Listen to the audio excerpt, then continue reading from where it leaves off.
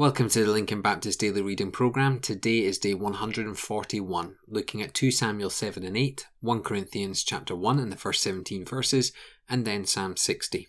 First, let's head into the book of 2 Samuel. It must have been incredible news for David to hear that not only will his kingdom reign through the future offspring, but one will come that will take the kingdom into eternity.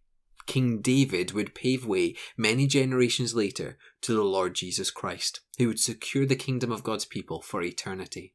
All the hardship with Saul, all the years of suffering at his hands, the faithfulness in service and the trusting of the Lord will come to this. The kingdom of God will reign forever, and David has played a significant part in it. You see, God is always working towards his goodness being known and his glory being established. The news was clearly overwhelming for David, and the news of salvation in Jesus should be overwhelming to us. So when was the last time, like David, you prayed a prayer of gratitude? For once you were lost, but now you are found. Our second passage today is in 1 Corinthians, and yesterday we completed the book of Acts, and today we head into this brand new book in 1 Corinthians. And straight away we learn that this is a letter from the Apostle Paul to the church in Corinth. In all his letters, apart from Galatians, he starts with an introduction, a greeting, in this case grace and peace, and then a thanksgiving. And in this letter to the church in Corinth, Paul is thankful for the gospel that shapes them, guides them, and supports them. He is thankful that the Lord will give them everything they need to live in obedience, and through the grace of God, the church will be presented to God as a living sacrifice. However, not all was well in this church. There was division. It shouldn't surprise us, for there's division in every church, but it should sadden us, for this is not the way of the Lord. The Lord seeks for his people to be united, working together and striving together for the sake of the gospel. The division in this church is to whom they follow. Do they listen to Paul, or to Apollos, or to Cephas? And you can potentially understand the dilemma. These great men of God have lovingly taught the church the scriptures and the ways of Jesus. But instead of following Jesus, the people fell into the trap of following the messenger in these men. And Paul wants to correct this wrong thinking. For these men, albeit godly men, are not the Christ. Jesus is the focus. It is by him that we must be saved, and it is his gospel that we proclaim. Paul was not sent to make a name for himself or even to become puffed up in a leadership role. He was sent to proclaim the good news of Jesus.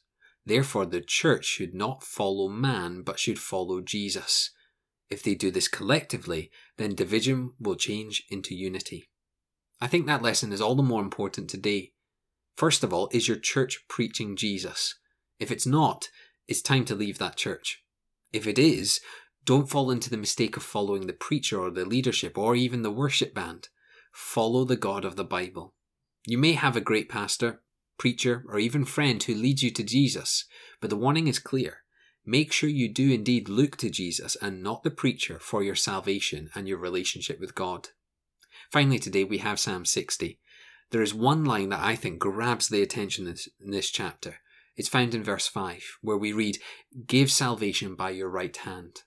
The reason it grabs the attention is the simple reality that salvation belongs to the Lord, therefore it is his to give.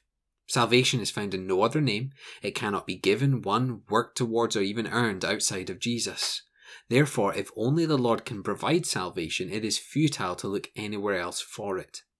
In this one simple line, we learn the important lesson of salvation through faith in Jesus, not by works lest we should boast, but by the grace of God. I wonder, do you know this simple yet profound truth in your own life? Let's finish our day by praying. Father, we thank you for King David. We thank you for his faithfulness and that you work through him to bring about the eternal Lord Jesus Christ, who would bring that kingdom for eternity and secure it for us.